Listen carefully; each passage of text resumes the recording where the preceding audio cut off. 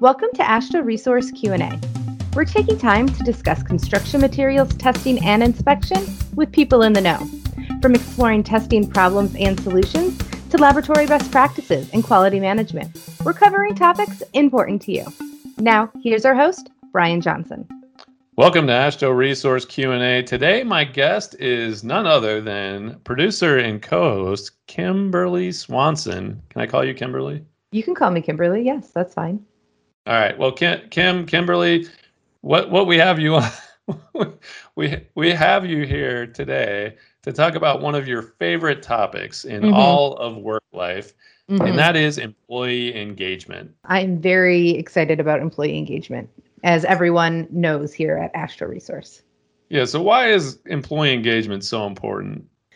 With engaged employees, it's so hard because I feel like it's so obvious why it is. So to explain to people that may not have the same feelings, it can be kind of challenging for me, but I'm going to do my best here for everyone today. It's important to have engaged employees because engaged employees will do a couple things. They will represent your organization well.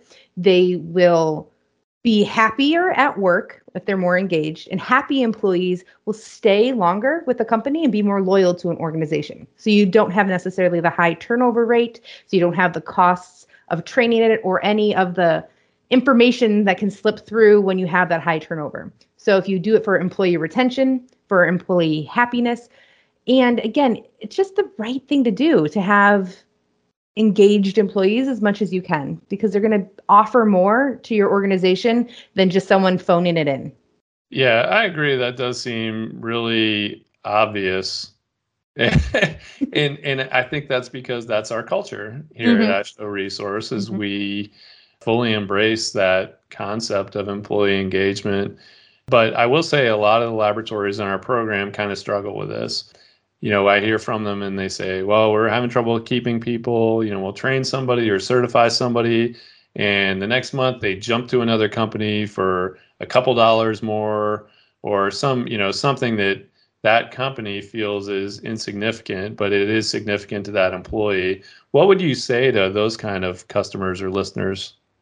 That can be a challenge. And honestly, employee engagement is not necessarily easy. I think it's important, and I think we have a culture here of that at AASHTO Resource, but it's not easy. It takes time, and everyone struggles with it at some point. And especially during a time like the last, like 2020, right? The COVID pandemic, that kind of shed some light for some people and some employees and some organizations about what's really important to them.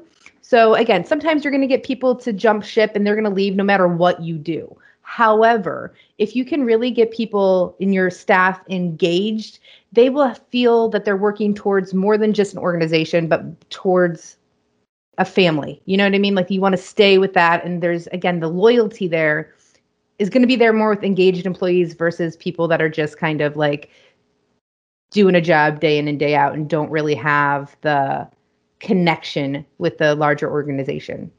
Yeah, now it does take time, right? It takes time, it takes dedication.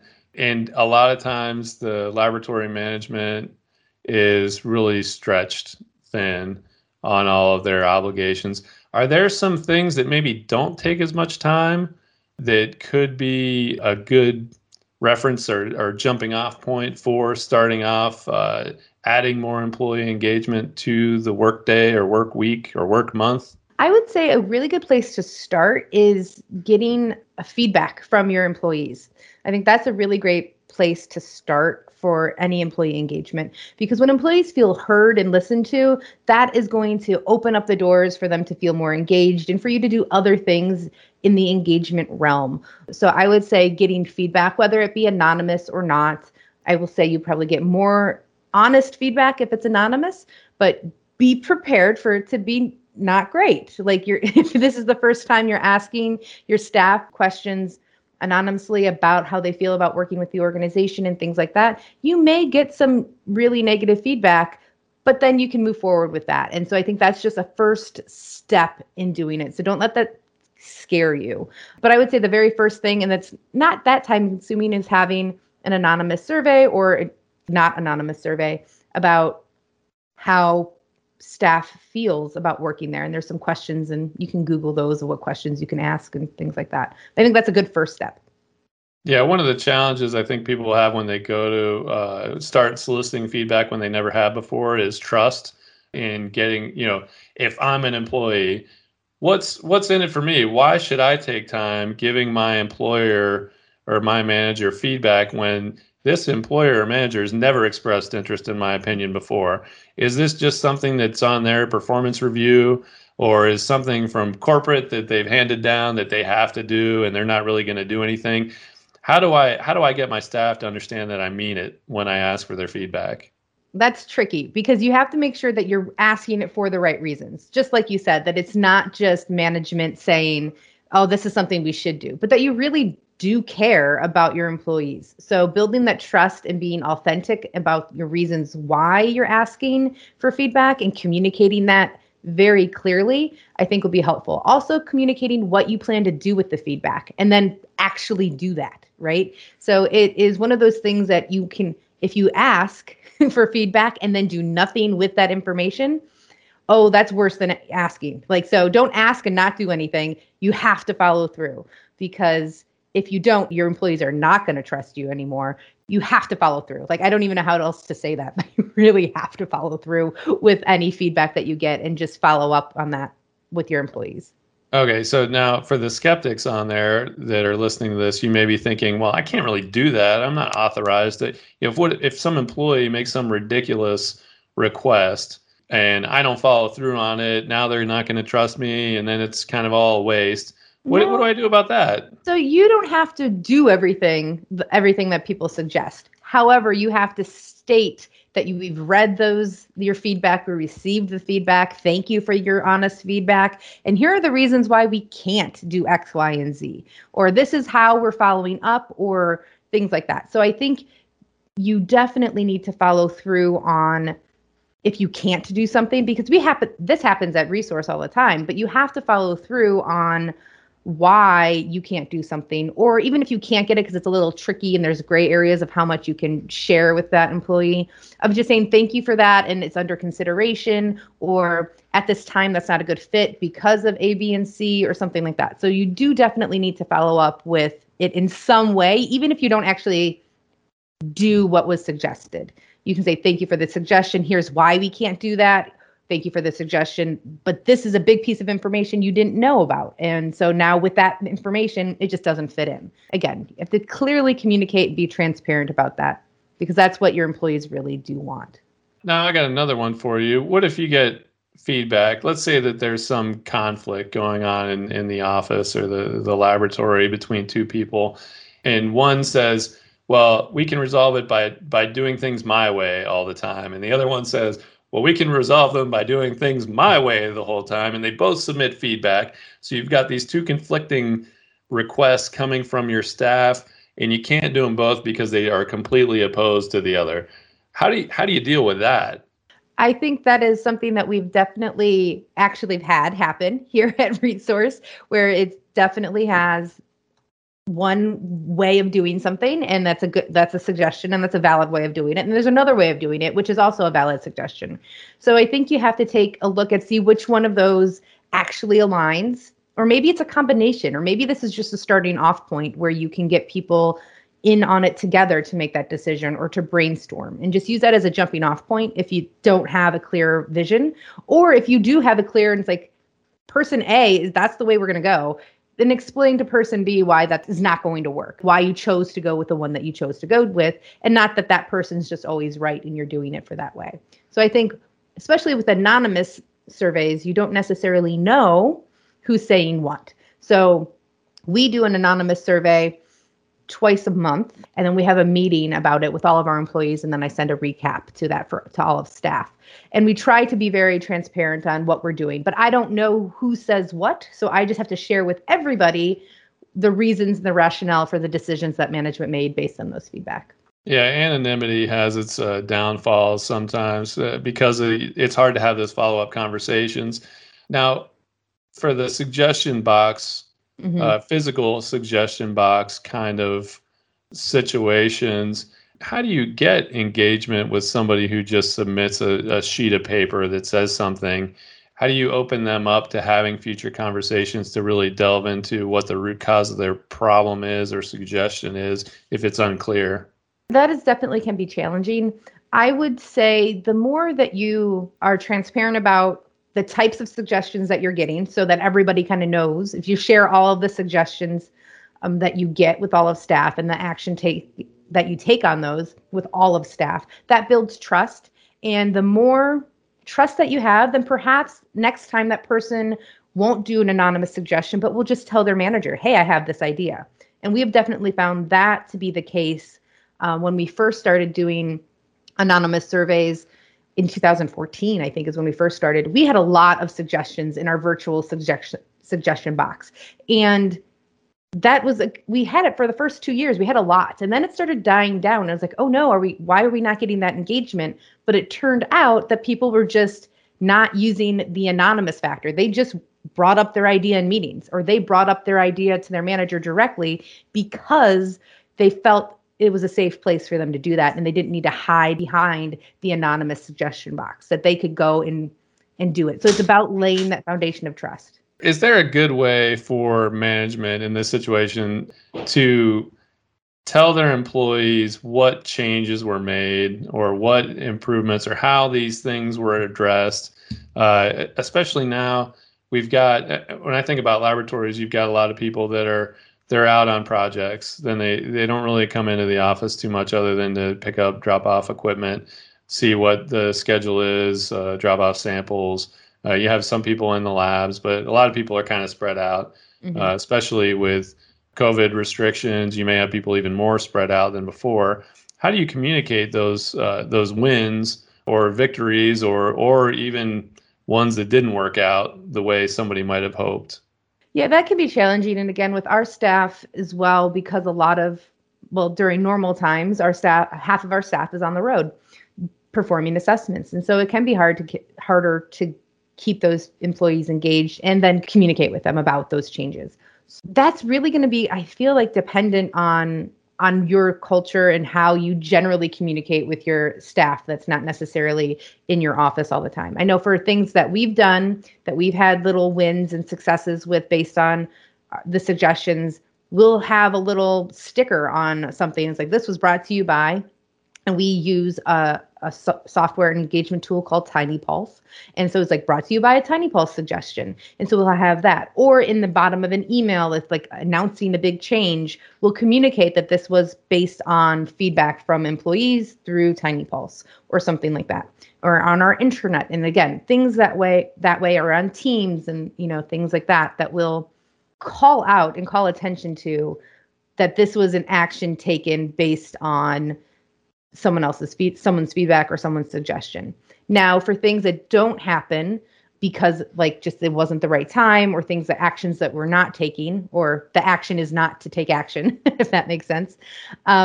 We can do that in a staff meeting, or again, I have monthly meetings about all of the suggestions that we get and all the feedback we get from our Tiny Pulse surveys. So that's when I'll be like, oh, we didn't do this, or we are doing that kind of thing.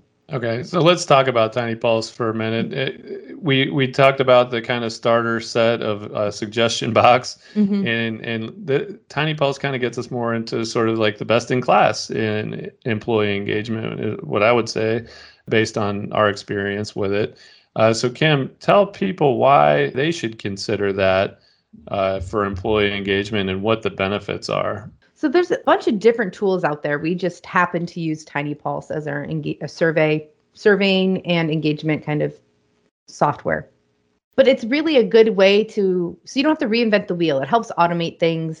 Tiny Pulse has questions provided, and it gives you kind of a benchmark for your industry as well, which is quite helpful. So it makes it easier to manage something that can be challenging to manage. But I will say it does take time and you have to do stuff with it. And again, goes back to, you can ask all these questions and get feedback from people, but then you have to do something with that and actually take action.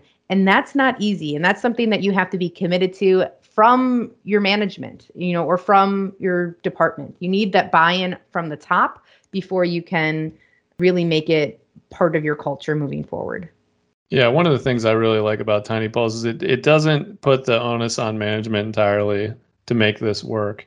One thing that's been really helpful at our office is that we've got this Cheers for Peers feature that's in this software, and it allows anyone on staff to say, "Hey, I really appreciated what my coworker did on this day," and get really specific. It makes everybody feel good. It creates a sense of community. It makes that person feel good about what they did and feel appreciated. And and like I said, it makes it so that it's not just on management to make employee engagement work. Because if you don't have that engagement, the will for engagement coming from the bottom up also, you're not going to have success. Yeah, I think the Cheers for Peers through Tiny Pulse is really great, but any kind of employee recognition that you can do is great. And the peer-to-peer employee recognition is really important, as Brian was saying, because that's a great way to build those relationships and to have that sense of community and to just strengthen your overall company culture. But having the employee recognition kind of from the top down is also important too. But I think the peer-to-peer employee recognition is really helpful. And again, one of the reasons why I really like using Tiny Pulse, because they do have the Cheers for Peers feature.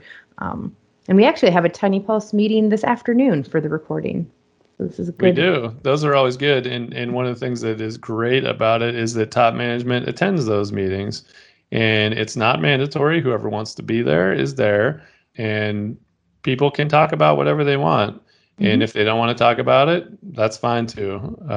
But it's an opportunity for additional engagement. Yeah, I think that is definitely one of the points. And other ways to get engagement without, outside of any feedback tools and peer-to-peer recognition. I mean, there's multiple different ways, and you really have to kind of know what your company culture is now and know what you want it to be. So if you identify what it is now and it's lacking, then identify where you want it to be and then make slow and steady changes towards that, because it's not going to happen overnight. Changing your company culture can be really challenging, and it takes a lot of time, but it's based on the experiences that your employees have. So you want to make those experiences as good as they can be. So again, happy employees are going to do better work for you and are going to give you more effort as opposed to just like phoning it in. So engaged employees tend to be happier, and happier employees will stay with you longer and give better work. Yeah, that's really the main point here. But so what other ways can people engage with their staff outside of these kind of suggestion box, feedback loop things that we've been talking about? There's so many different ways. So it can be challenging to identify what's going to be the best way for engagement for your staff. And sometimes you're going to try some things and it's going to be a miss and it's not going to work, and that's going to be okay. And you're just going to be like, okay, well, that's not a good way to do it. We didn't get good results out of that. So it really does depend. Sometimes it's, simple as having like a staff lunch and just like sharing lunch with people, or, in these virtual times, if their staff isn't on site, sending them something to say thank you or something like that. So it can be big, it can be small, it can be simple, just, peer-to-peer recognition, saying like, good job, well done, about that. And again, it doesn't have to cost a lot of money. There's a lot of free ways. I would honestly just kind of Google employee engagement ideas, and you'll get a lot of things. And again, some are going to not fit for you, but some may be really good tools for you to use, just make little changes and just treat your employees like people, not like machines. And I think that's going to go a long way too. Yeah, it can be really as simple as, hey, how's it going today? Right? Like it can be something like, or hey, how was that project? Did you see you have any suggestions? Is there anything we can do to make it better? Like, is there, like, I mean, you can just have a conversation with people, get out of your office, go talk to them, or talk to them on the phone, or whatever you need to do to get that and follow through on whatever suggestions you can follow through on. Just taking an interest in people. How are your kids? How was your weekend? Let them know you care. And it has to be authentic though. Yes. Like it can't be like, well, I've scheduled time from 11:45 to 12 to sit with you. Let's have a conversation. So, question 1, how was your day so far? Like, Yep. Would you trust me if I did that with you? I would not trust. That would be actually kind of creepy. So I don't recommend that. But you're right. It has to come from a place of authenticity. I think that is really important. So just like you don't want your employees to phone it in, you can't phone this in. Like if you're going to take steps and try to increase engagement, you have to feel that. That has to be really from you, because otherwise people are going to see through it right away.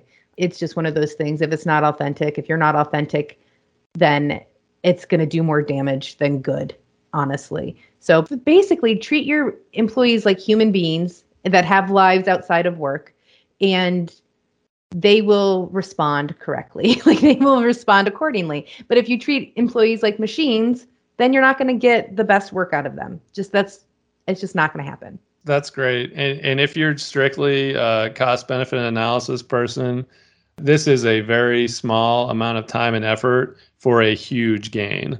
So this is an easy win if you look at it just from that perspective. And again, there is the ROI on employee engagement, things like that. There is that research out there that can, if you need that specific information, I don't have it off the top of my head. So if you Google that, I'm sure there's something out there. I thought you were about to say we have something. I was like, no, I didn't know that. No, I don't have anything like that right now for that. But it can be again, as simple as just treating your employees like human beings. And then that's going to help go a long way. Then you can do the more advanced things, but you have to, again, follow through and be transparent about what you're doing and why you're doing it as much as possible. So again, it's all about authenticity, and your employees will be able to see that and trust you more for that. Yeah, thanks, Kim. Well, I think we covered this topic really well today. I appreciate your time today. Any call to action for our listeners so that once they stop listening to this, they're just going to jump right out there and take some action? I would say the first step is to have some actual human interaction or virtual human interaction with your employees, and just ask them and sincerely mean it of how are you doing? What's going on in your life? How are you doing?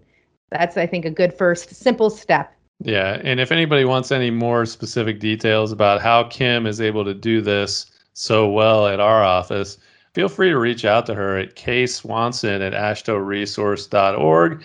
Or you can always email podcast@ashtoresource.org as well. That email inbox is just sitting there waiting for those emails to flood in. It is. I'm good at employee engagement, apparently not listener engagement, though. Yeah, that's a little harder. Not only is it anonymous, I mean, like that's about as anonymous as it gets. We know what country you're in. That's it. Yeah, that's a little challenging. Well, I guess we know what city and state or country. Well, now that means that sounds like we're in like Big Brother. We don't know. Yeah, I know your coordinates. We don't. We don't know your coordinates.